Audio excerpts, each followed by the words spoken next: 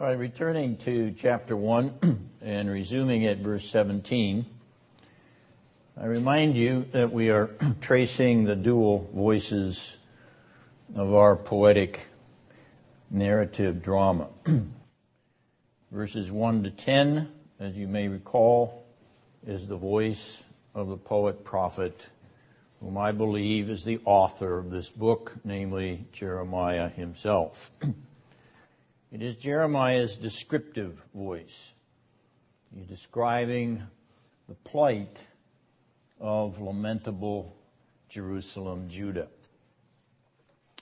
In verse 11, we meet the second voice in our drama, the I, my voice of Lady Jerusalem personified in her vocalization of her lamentable state.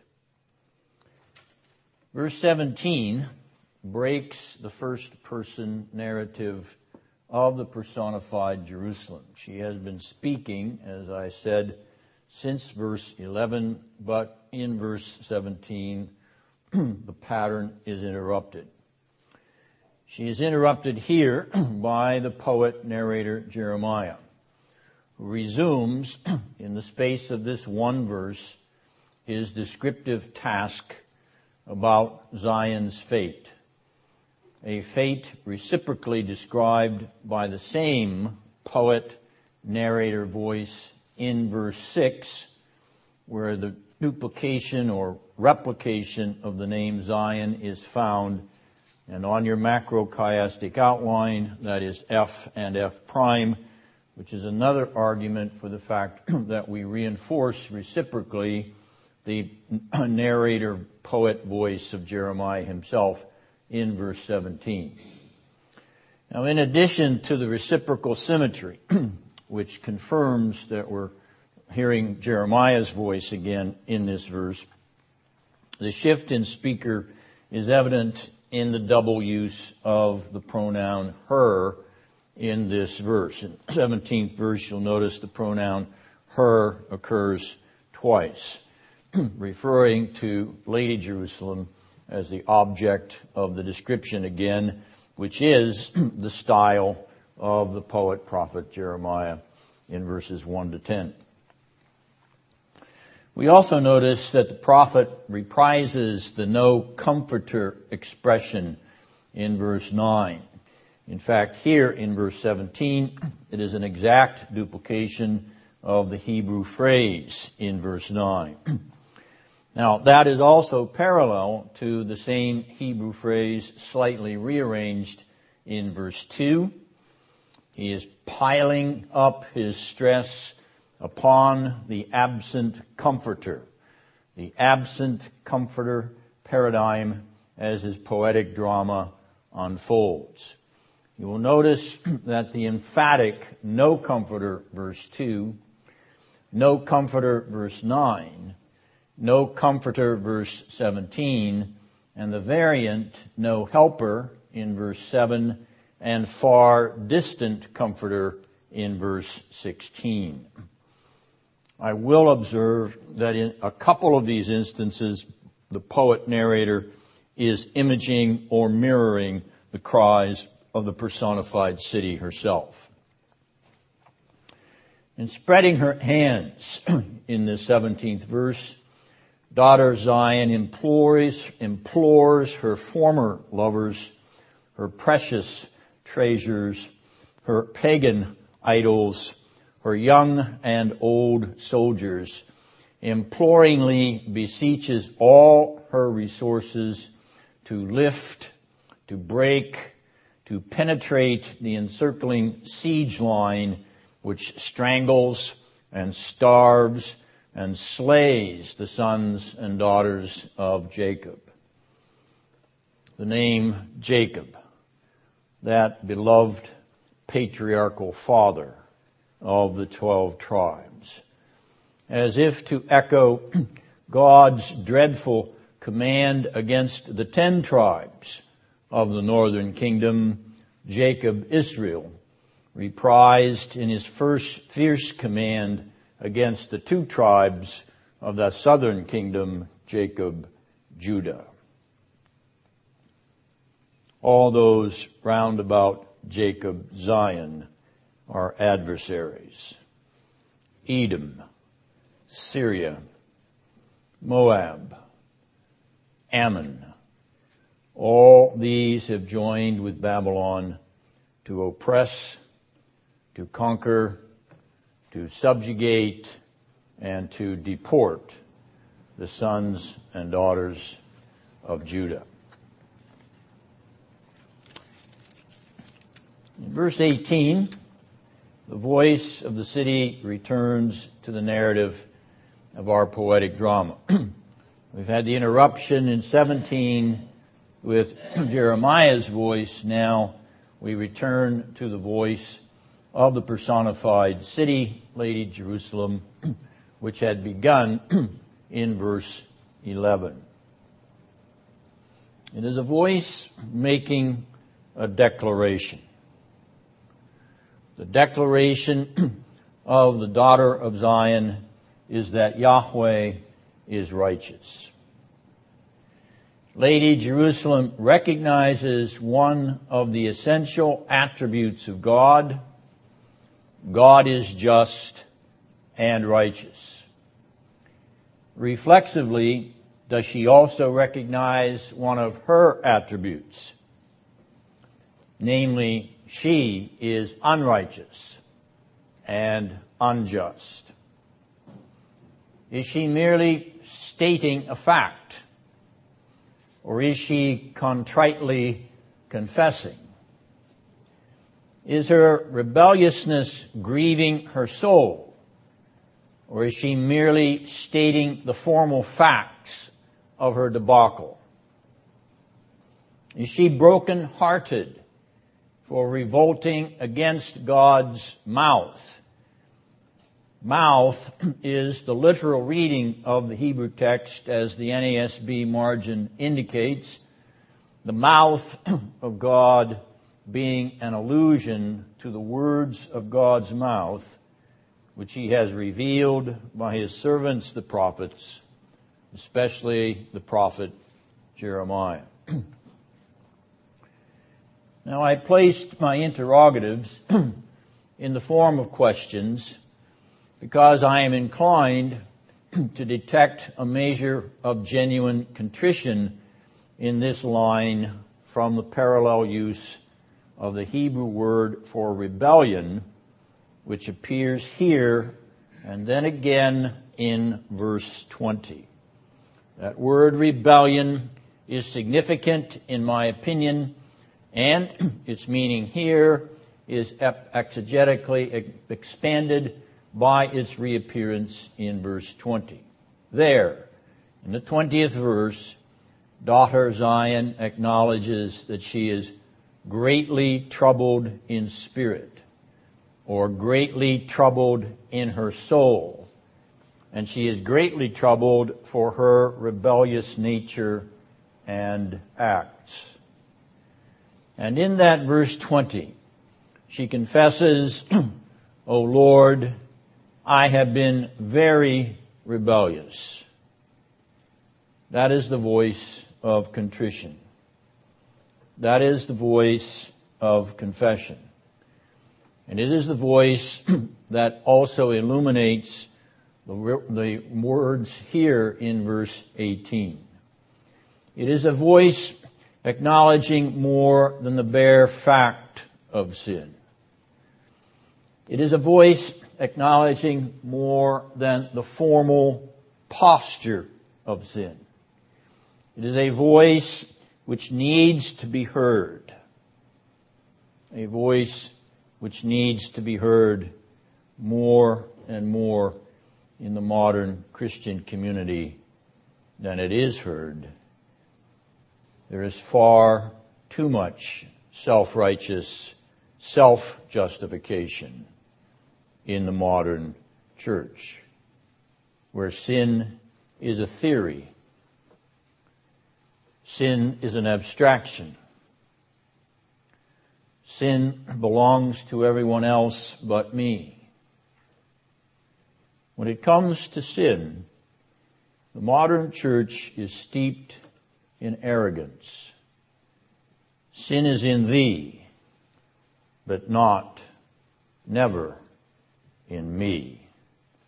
And if you challenge me, I will prove you to be the sinner, not me. The exegetical relation of verse 20 to verse 18 makes it clear to me, at least in my opinion, that we have genuine, sincere confession of sin and rebellion here due to the unrighteous revolt against the just and righteous words of God.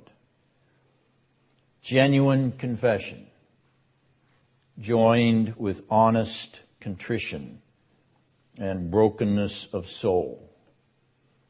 Brokenness which causes Lady Jerusalem to cry out, "See, O Lord, see me as the unrighteous rebel that I am. Behold my broken and troubled spirit, in which I am sorrowful and contrite for my violation of the words of your sacred mouth. See me, O Lord, as I really am. I really am a rebel. I really am a depraved sinner. I really have rejected the words of your mouth. See, O Lord, and hear my brokenness of heart." The chiastic symmetry between this verse and verse 5, E and E prime on your macrochiastic outline. The chiastic symmetry features the captivity, the Babylonian captivity, the captivity of the exiled citizens of Judah and Jerusalem. Suffering has finally brought the clear light of God's righteous nature, the clear light of daughter Zion's iniquity. Suffering has finally brought the clear and just light of the holy judgment of God for daughter Zion's transgressions. I have rebelled. Indeed, so say we all. I have rebelled against the righteous Lord God. O Lord, we flee to thee for mercy. We plead with thee for grace. We take refuge in thee and thee alone for salvation from our despicable rebellions against thy holy mouth. Lord Jesus Christ, save us from our sins. Blessed Holy Spirit, deliver us from our rebellious hearts. Transform, regenerate our heart by your supernatural grace.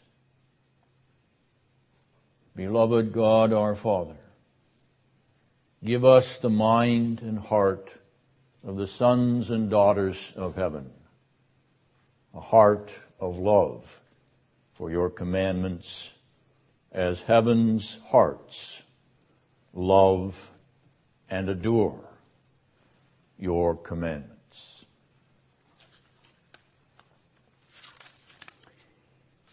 Verse 19. In the mirror reflection, verse 4, which corresponds chiastically to verse 19, you will note your macrochiasm outline D and D prime. We meet the renegade priests of the temple in Jerusalem. Let us keep in mind that the portrait of this priest caste, painted by the prophet Jeremiah in his prophetic work, is one of profiteers. Profiteers in idolatry. profiteers in religious harlotry, profiteers in general fleecing of the sheep of Jerusalem. Some things never change. Indeed, some things never change. In verse 4, these priests groan undoubtedly from the slashing swords of their enemies, or from the hunger pangs that grip their empty bellies. Here in verse 19, they perish within the temple precincts of the city that they had proclaimed an invincible refuge. You remember their clarion slogan, which they sung like a litany of a hymn. The temple of the Lord, the temple of the Lord, the temple of the Lord are these, and we stand inside the temple of the Lord. Be it invincible, we are invincible.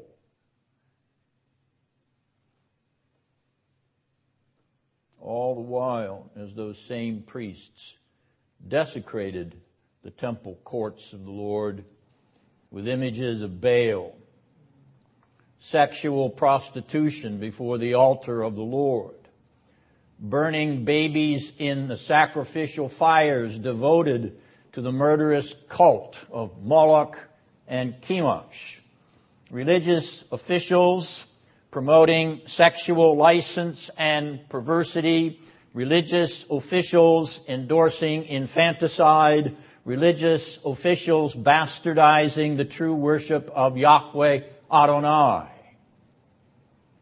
Some things never change. Some things never change.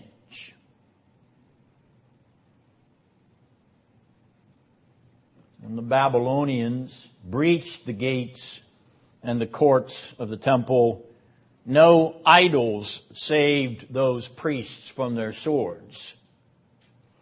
When swords flashed with the blood of idolatrous priests slain in the temple, no sacred harlots came out to save them by prostituting themselves before the enemy.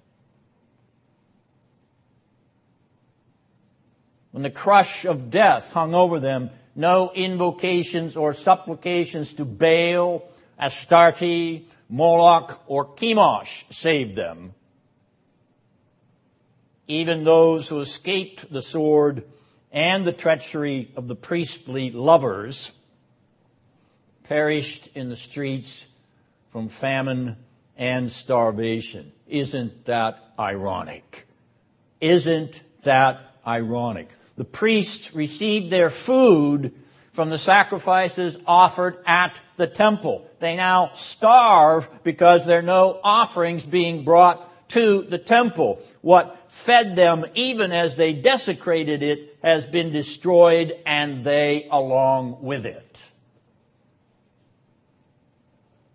The irony is delicious.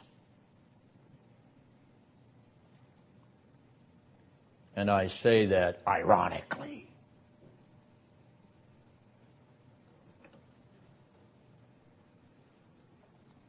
Now you also notice the food imagery here is parallel to that of another verse in this first chapter, verse 11,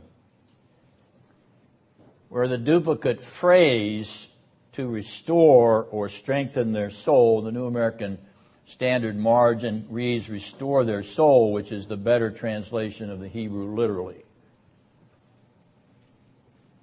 They have no food to restore their soul. They are starving from hunger if they survived the bloodletting of the initial onslaught.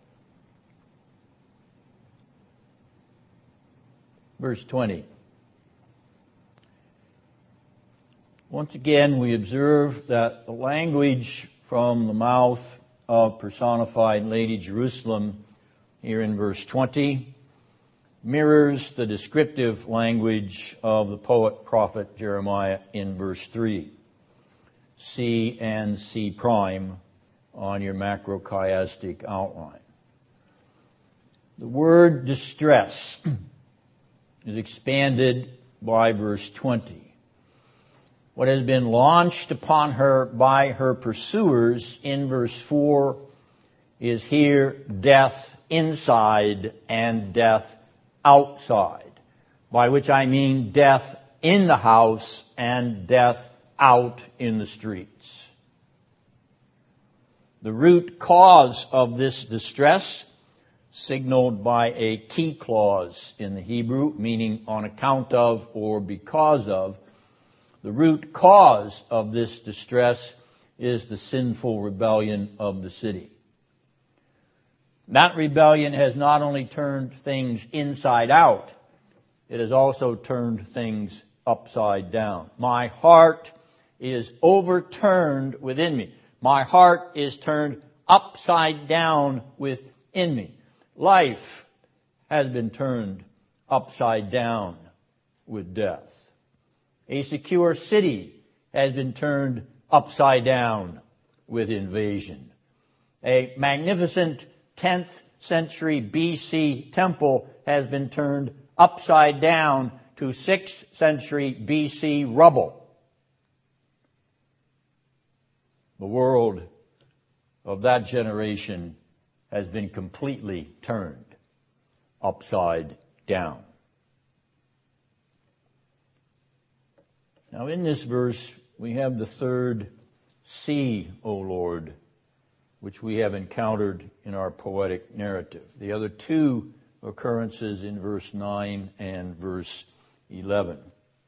But here it is the most penetrating "See, O Lord." Penetrating to, notice the text, my heart. And it is the most poignant "See, O Lord." I have been very rebellious.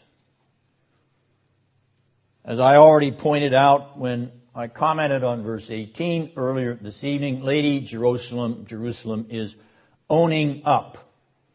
She is fessing up to her sins and asking God to look upon her sinfully rebellious heart. See, O Lord, that heart. See that heart, she confesses, for it is the cause of her present distress. She is finally troubled in spirit. Troubled enough in spirit as to finally admit that the sword in the street and the death in the house, the death inside and out, the sword in the street and the death in the house is her fault. She is to blame. Her sinful, rebellious acts, her hatred and despite against the words of God's sacred mouth have brought all of this misery upon her. See, O Lord, my rebellious heart, it is my heart out of which your judgment has been visited in return.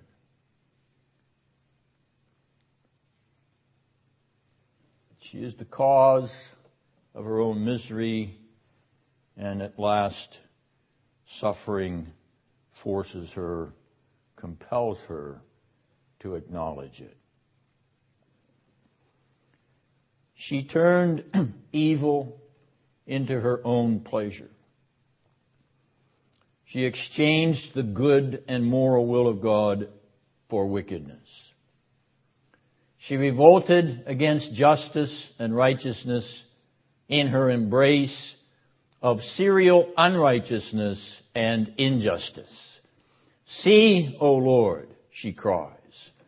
Look upon my wicked heart and my wicked deeds which have flowed from my wicked heart.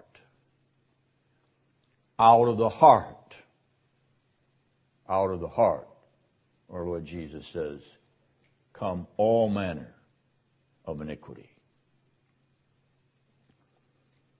It is suffering which causes her to cry out. It is lamentable, painful, agonizing suffering which causes her to confess her rebellions against God from her heart.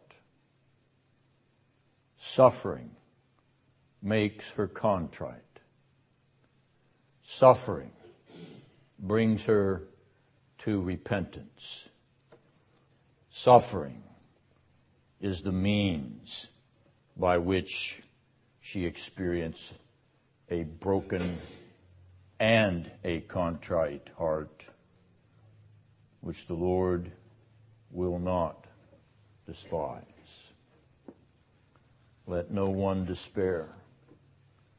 A broken and contrite heart, the Lord will not, He will not despise such a heart. But that is the heart for which He seeks. That is the heart He wishes to see.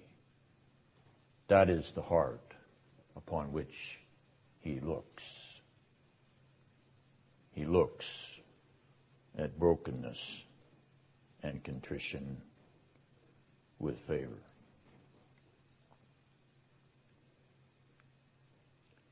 In verse 21, we detect a decided shift in focus.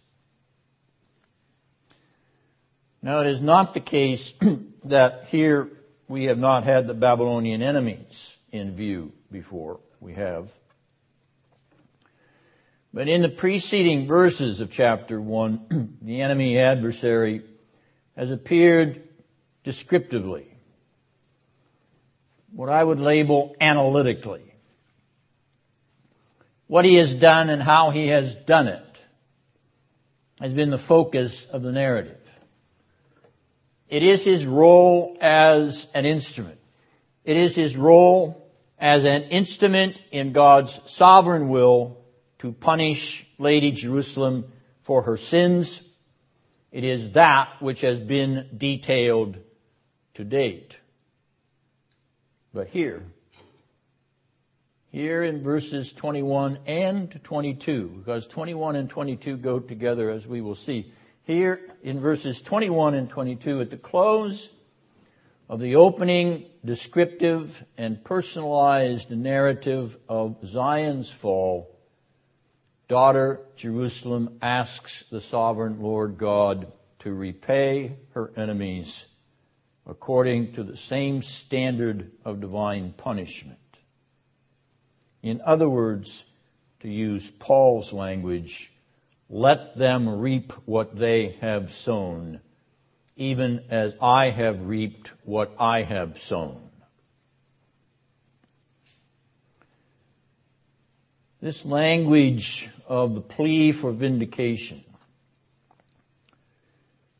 this plea for God to punish the enemies of His people, this is language which is frequent in the Psalms. I mentioned Psalm 74, 79, 83, 137, 143. Particularly the Psalms of imprecation. That is, asking the Lord to judge the psalmist's enemies or the enemies of God's city or God's nation. The Psalms of imprecation particularly reveal this longing for God to bring His wrath down upon those who have oppressed, attacked, and destroyed His people as well as His servants. We are conscious immediately that there is something eschatological about this language and this desire. God will send forth His wrath against the wicked on that day when hell and heaven will be revealed in their final fullness. God will punish the wicked with eternal fire, holding them accountable for all their impenitent sins even their sins of oppressing, attacking, and even destroying his servants, his people of his grace, his lambs of the eschatological shepherd, under whom he has so marvelously placed them. We are not deceived, as the psalmist's daughter Zion here, the Apostle Paul, and our Lord Jesus Christ in Matthew 25 have declared. We are not deceived. The wicked will receive full and perfect justice. They will receive full and perfect retribution on the day of our Savior's appearing, which is one reason why they ought to be urged, as long as there is life in their bodies, to flee the wrath to come.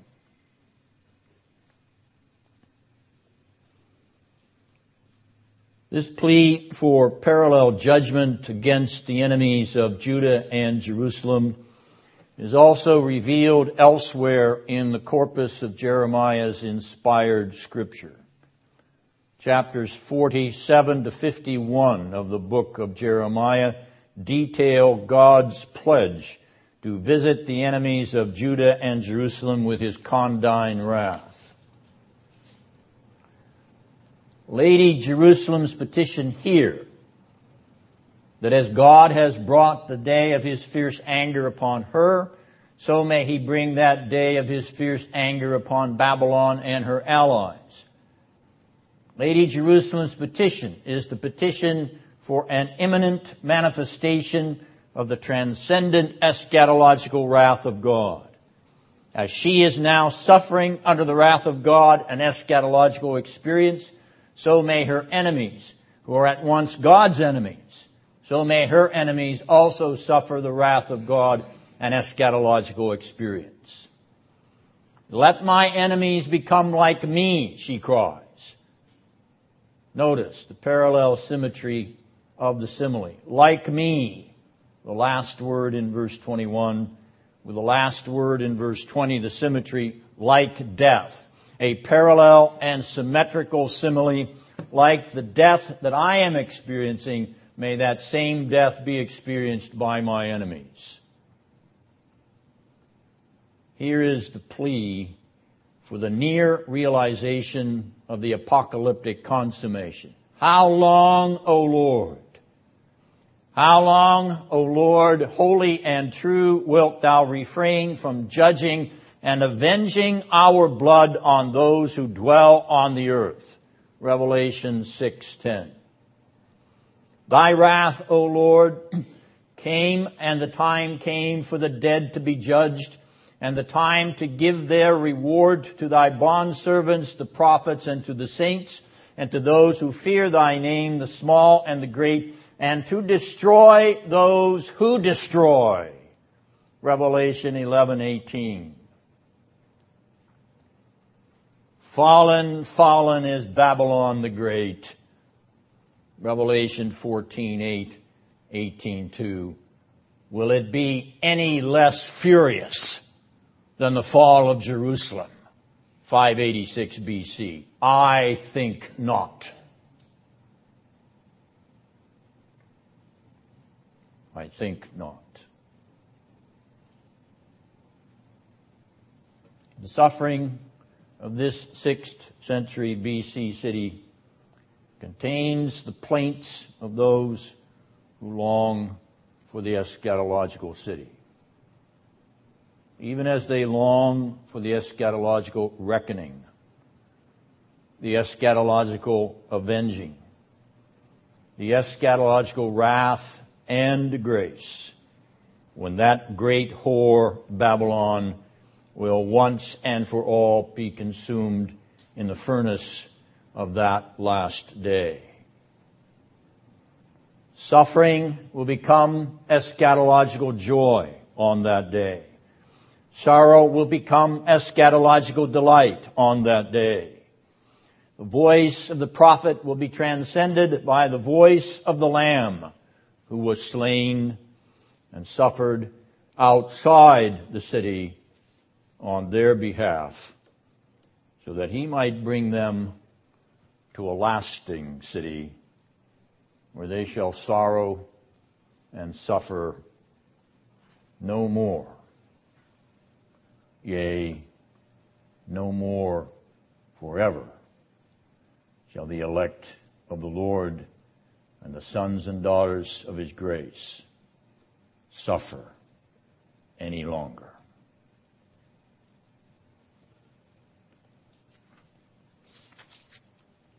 That brings us to the conclusion, our examination of the first chapter. Do you have any questions about anything or comments that you would like to share? Yes, David? The priests that desecrated the temple and committed sacrilege, how much of that was symptom and how much of that was cause? The two go together. It was a symptom of their own rebellion against the commandments of God and, of course, the holiness of His invisible presence. But it was also a cause of God's judgment being brought upon the temple precincts. In other words, because they had desecrated it, He swept it all away along with them. Any attempt to restore that temple was but a faint facsimile or replica of what had been before. Even in the days of Haggai, they said the glory of this temple is nowhere near the glory of that former temple. And the priesthood that survived there became, particularly in the days of the Maccabees, so corrupt that it could never have been called a godly priesthood in any way, shape, or form. And what would we say of the priestcraft of the time of our Lord's own earthly ministry? At any rate, in any event, what I'm attempting to say is that the sin of their own idolatrous delight was symptom and cause of the judgment that came upon the temple and upon Jerusalem. Never let it be thought that those who stand behind a pulpit do not, in many ways, invite the judgment of God upon themselves if they do not speak the truth with sincerity. Yes, Ben? I think I struggle a little bit with this section here. In other words, Jeremiah is the one that is inspired to write in the way of the voice of Jerusalem. Now, how does this relate to the actual situation on the ground, so to speak? You know, the people that lived in Jerusalem. It's Jeremiah who is saying this, but who is he speaking on behalf of? Who is he speaking? He's speaking on behalf of those who are there in the city and who have been in the city in the throes or grip of this lamentable destruction and their agony. So he is personifying the voice of the city as that voice which cries up unto God out of its own agony and oppression and suffering. So he becomes the recorder of that voice. He's recording it, but it is the voice of what he has heard as he has lived through it himself. So he records his own descriptive experience. And he describes the voice of the personified city. He puts those two together, as you can see from the chiasm. He puts them together in reciprocal symmetry. So he is the inspired recorder of both voices. So there was genuine repentance on sins. Yeah, all of this is genuinely part of the historical record. He is amassing it in a poetic style. And when it's her voice, he's listening to all the cries that he heard and he lived through, the drama that he experienced. Does that make sense? Okay. Very good question. Thank you. Yes, Randy. So, in the same vein, is it kind of the remnant, the righteous remnant that's left, or the city as a whole? It's the city as a whole. You're pressing a very good point, Randy. Lamentations doesn't address the issue of the remnant itself. Jeremiah does in his prophecy. But in that prophecy, the remnant is that which goes away into captivity, into exile, and is promised return. Does that mean that there was no, shall we say, stragglers of that remnant left in Jerusalem? Well, Jeremiah certainly was part of it because he survived and was forced to go down into Egypt himself. We could even say that Gedaliah, the governor who was assassinated, was part of that righteous remnant. But it's interesting, and the reason I say your question that pushes is it's interesting that there's no reflection on them as far as their presence in Judea after the destruction of the city. And that group that went down to Egypt, they went down in disobedience to the word of God, even though they forced Jeremiah to go along with them. So I don't regard them as a part of a righteous remnant. So I look for the promise of the remnant according to the election of grace in this instance. I look to that in that group that went away to Babylon and then returned after the death, at the death of the Babylonian Empire and the rise of Cyrus the Great and the Persians in 539. Yes, God. Kind of related to this, since you're seeing genuine contrition here, do you see that and all played out later in the book as well? Yes, you will see it reinforced, particularly in chapter 3, which of course is the capstone of the book. All right, well, go ahead and take your break, and then we'll come back to look at the next challenge, namely the outline of chapter 2. All right, now, there is a method to my madness in handing you 2 copies of the outline of Lamentations 2, and we'll come to that as we proceed.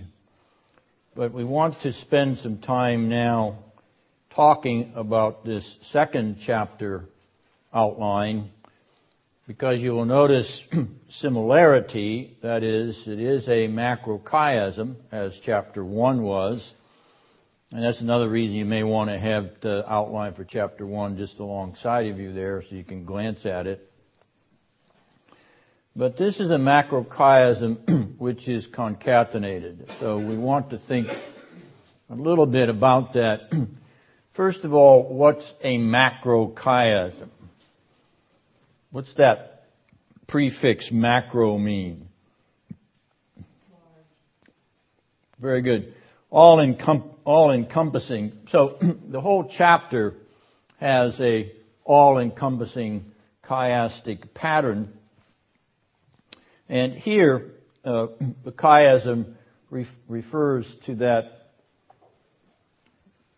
part of the letter X, which has the A point and the A prime point reciprocally related or mirroring one another, and so B and B prime and so on down the line. The chiasm is an inverted symmetry, and we see it here as we saw it in chapter 1, but we see it more interestingly here, as I'll point out in a moment. We can also call the chiasm a mirror symmetry. And you can see that the language of line A, or labeled line A in verse 1, reappears in line A prime or verse 22. You see the anger of God, or the day of God's anger, Yom Afo in the Hebrew, mirroring itself there in the actual Hebrew language as well. So there's a virtual duplication or replication of the language of the original Hebrew text in these chiastically reciprocal lines. Now there's one other word. This is an inverted symmetry, a reciprocal symmetry. It's a mirror symmetry. It's also a mimetic symmetry, which comes from the Greek word mimesis, which means to imitate. So the mimetic feature here in the chiasm is another clue to how these parallel or symmetrical patterns imitate one another. So you can actually look at A and A prime, B and B prime, and see that there's an imitation pattern there. And that's particularly interesting if we're talking about the dual voices in this poetic narrative drama. In other words, are the voices imitating one another? Are they reciprocally or mirror-like reflecting one another? Well, that's a question that we'll address as we go forward, but nonetheless, there's a richness to the way this is constructed that is simply more than an interesting pattern that Dennison set out on paper. There is real genius here, inspired genius, and there is a depth of power, the depth of real majesty here in the way that the chiasm functions, whether it's inversion, whether it's mirror-like, or whether it's mimetic. All of those are aspects of how the chiastic pattern works. And you realize that it was constructed this way. You realize that Jeremiah wrote it this way. He wrote it in such a way that we would be drawn into that majesty and depth and the drama and the richness of this reciprocation, mirror-like imagery and mimetic patterns. It's all there. It's there for us to benefit from. So it's not accidental. It's not, it's not me reading into the text something is not there, because as you can see, the Hebrew is duplicated. The very same words are duplicated in the reciprocal relationships. We already pointed out the day of God's anger in verse 1 and verse 22. It's there. It's the same terms are in the Hebrew text. So he wrote it that way. You see, he constructed it that way. He wanted it to do exactly what we've been able to outline here on your sheet, that you can see that he did it. All right, now, this is an acrostic. We can't lose sight of the acrostic feature. Chapter 1 was a 22-verse acrostic, and you have all the Hebrew letters of the Hebrew alphabet in order in chapter 1 from verse 1 to verse 22. Here in chapter 2, we have the letters of the Hebrew alphabet in an acrostic style. Are they in the same order as they were in chapter 1? We'll ask our Hebrew professor. I didn't think so originally. I'm looking at the outline. It makes it look like they are. But Verse 16 and 17. oh, they're not. No, that's where they're opposite. Which chapter is they opposite? They are opposite in chapter 2. Very good. And what letters are opposite? He's talking about verse 16 and verse 17. Ayin and Pei, which look like a Y. Good. And I don't know what you call this, a backward C with a line in the middle of it. That's good. You know. Pei. All right. If you look at verse 16 and 17 on your first chapter outline, you will notice in verse 16, the Hebrew letter on the left-hand side looks like a kind of Y with a collapsed leg. Okay? Then the next letter in 17 in chapter 1 is a Pei, like a kind of backward C with an upward hook at the top. Now, if you look at chapter 2, at verses 16 and 17, you'll notice that those letters are reversed. So what's the normal order? The normal order is the ayin Pei in chapter 1, the kind of flattened Y and then the what looks like a backward C. In chapter 2, he has reversed them. In verse 16, it's the Pei, the backward C, and then the flattened Y in verse 17. You're saying that chapter 2 is reversed? Chapter 2 is reversed. The normal order is ayin pei, correct? Yeah.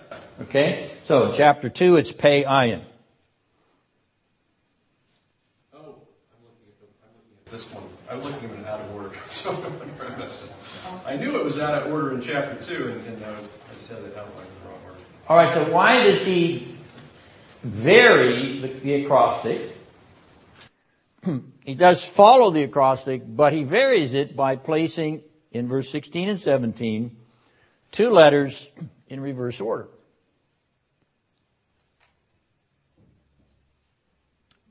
Well, that means you're going to have to come back when we get to verses 16 and 17. And I will give you a suggestion as to why I think he has done that. But this is a very interesting conundrum that none of the Hebrew scholars have been able to resolve. So, it is a variation which bothers them because they can't figure it out. Now, I'm not saying I've got it figured out, though I may. But, in any event, this is a famous little crux for the scholarly Hebrew interpreters, and it will not be the only place we see it in the acrostic fashion of this poem as we go forward. So, at any rate, you've seen it here, but the point is we still have the acrostic. We begin at the top with Aleph, and then we go to Beis, and so on, down to the Tav at the bottom, with the exception of verses 16 and 17 in chapter 2. So, chapter 2 is an acrostic. It is an acrostic with a slight variation. Verses 16 and 17 reverse the normal alphabetic order of the ayin and the pei. And it is an acrostic which appears in a chiastic fashion. In fact, the whole chapter is a holistic chiasm. And you can see the repetition of the words as they flow out of the Hebrew text, and compare A with A prime, B and B prime, and so on down the line. You can see that the symmetry of repeated words in each of those points. For instance, in B, you see on not spared and on the ground. In B prime, which is verse 21, on the ground, not sparing. The very same parallel words in the second verse as in the 21st verse, and so on throughout the whole poem. But this chapter does something that chapter 1 does not do. And that's the reason I gave you 2 copies. This chapter concatenates the chapter, concatenates the verses. Okay, what's concatenation mean? Let's break that word down. Anytime in English that you see the prefix con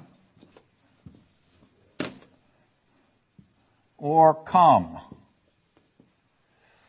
they come from the Latin word cum.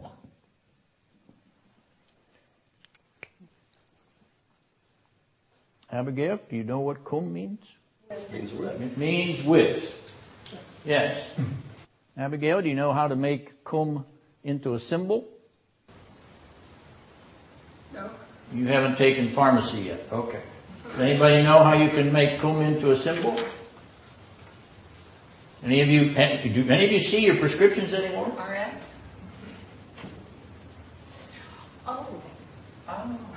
Take 2 pills a day with water.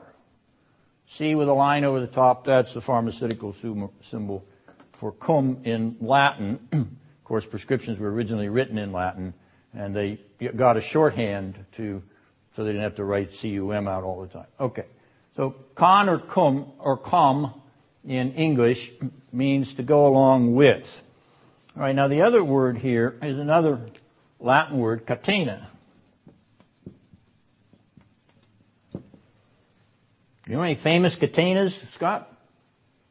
Aria catena.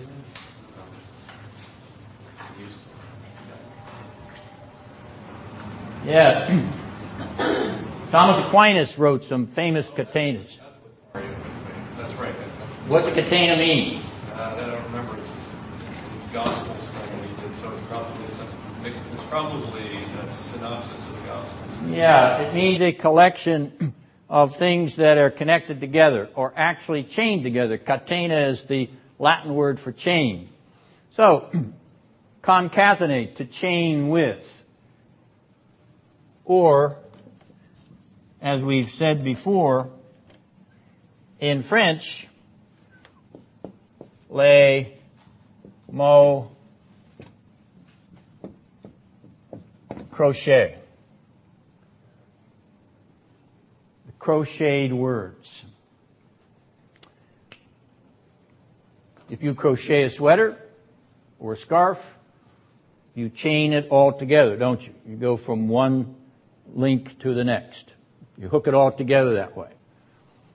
Now, I gave you 2 sheets so that you can hook chapter 2 together. Now, you probably can't see it from where you are, but here's my sheet hooking it all together. Let's take a look at it. In verse 1, we have the word Lord. Hebrew, it's Adonai. In verse 2, right underneath verse 1, we have the word Lord, Adonai again. He connects or chains or concatenates verse 1 with a word that reappears in verse 2.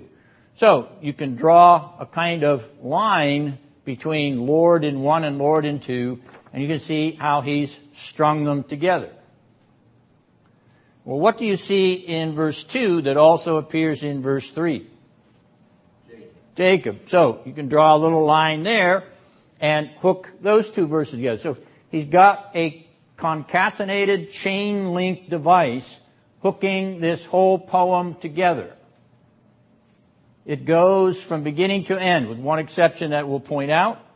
So what do you see in 3 that appears in verse 4? Like fire. What do you see in 4 that appears in 5?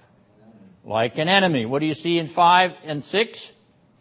Destroyed. What do you see in 6 and 7? Appointed feast. What do you see in 7 and 8? Walls. What do you see in 8 and 9? Yahweh. What do you see in 9 and 10? Ground, on the ground, or to the ground, either way. What do you see in 10 and 11? Ground or earth again. Ground and earth are the same word, aretz, in Hebrew can mean ground, earth, or sometimes even land. Okay, and then what do you see in 11 and 12?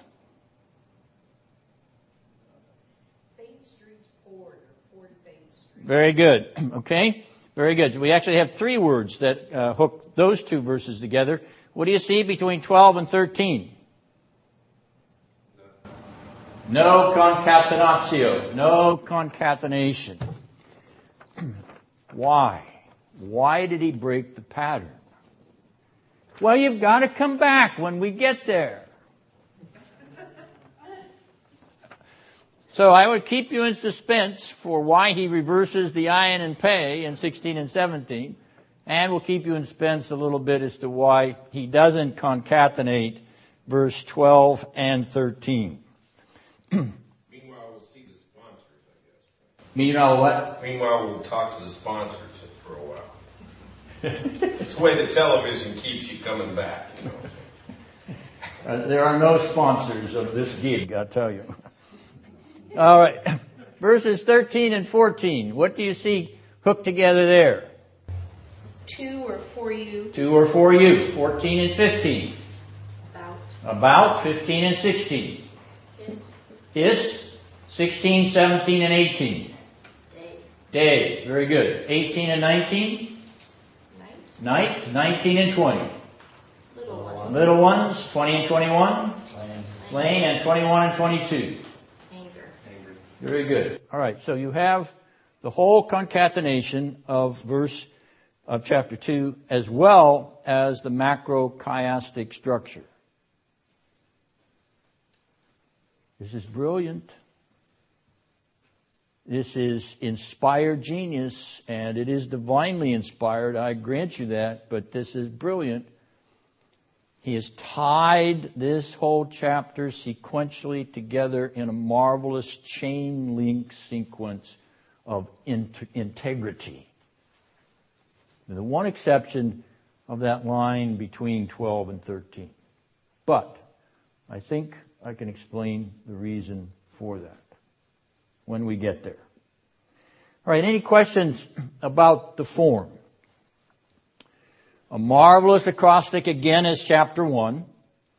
An acrostic which follows the alphabetic sequence is chapter 1 with one variation. An acrostic which is chiastic in its order, as in chapter 1, but in chapter 2, something new.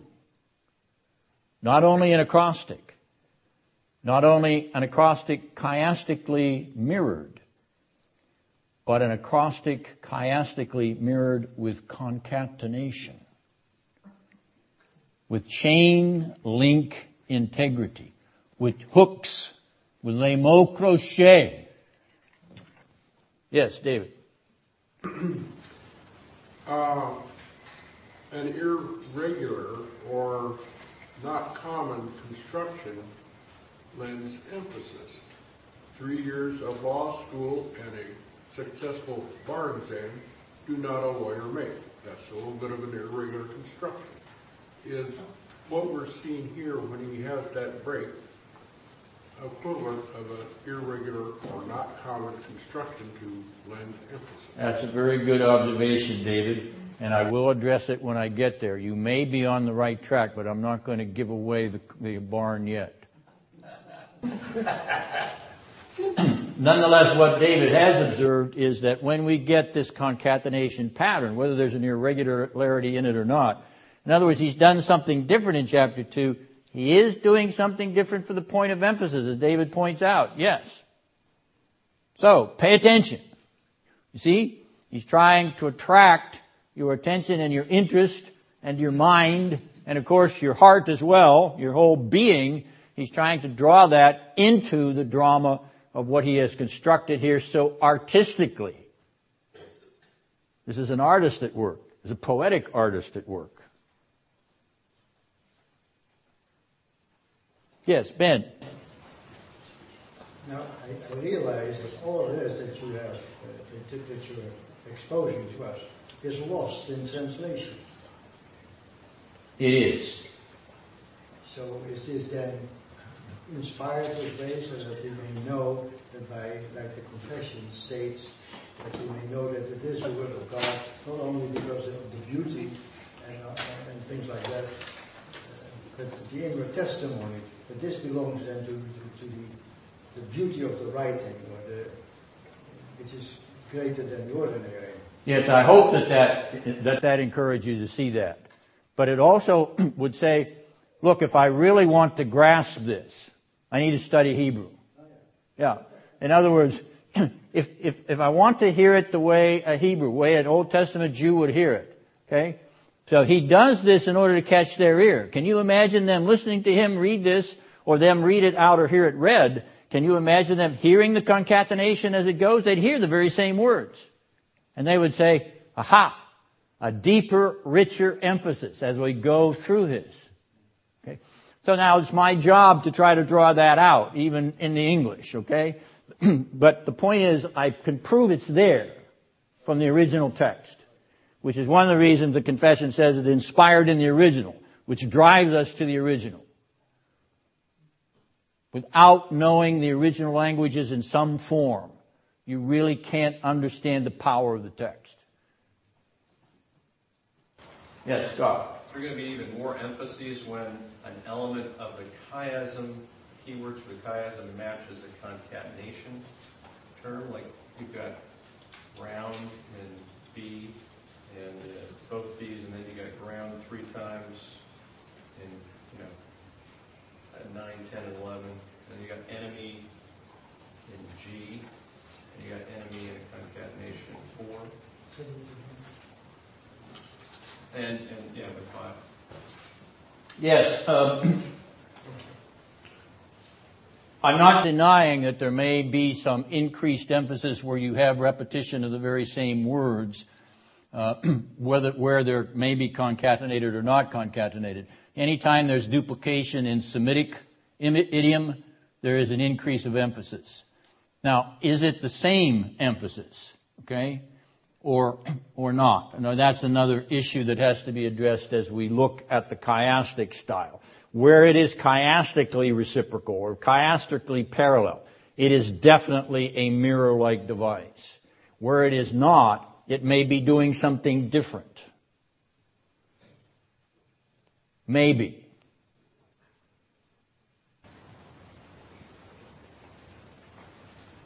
Interesting outline.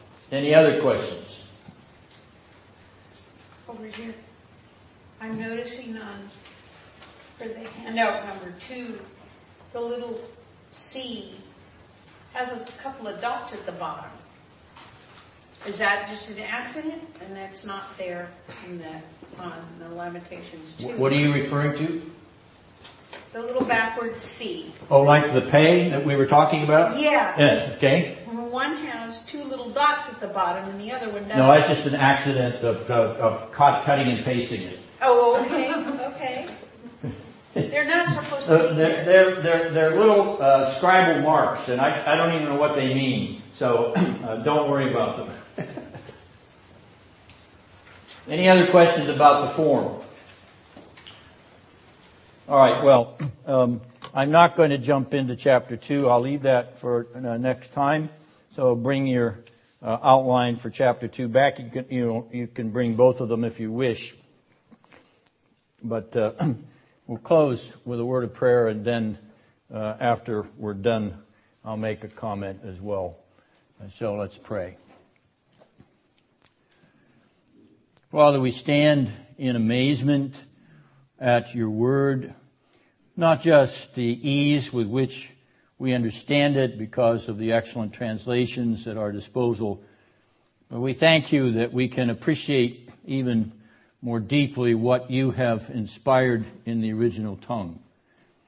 Thank you for the genius of Jeremiah. We thank you for the breadth of imagery that he has recorded in this poetic style. And we thank you for the 2 voices of lamentation that are before us. We pray, O Lord, that these voices will drive us to the eschatological Jeremiah.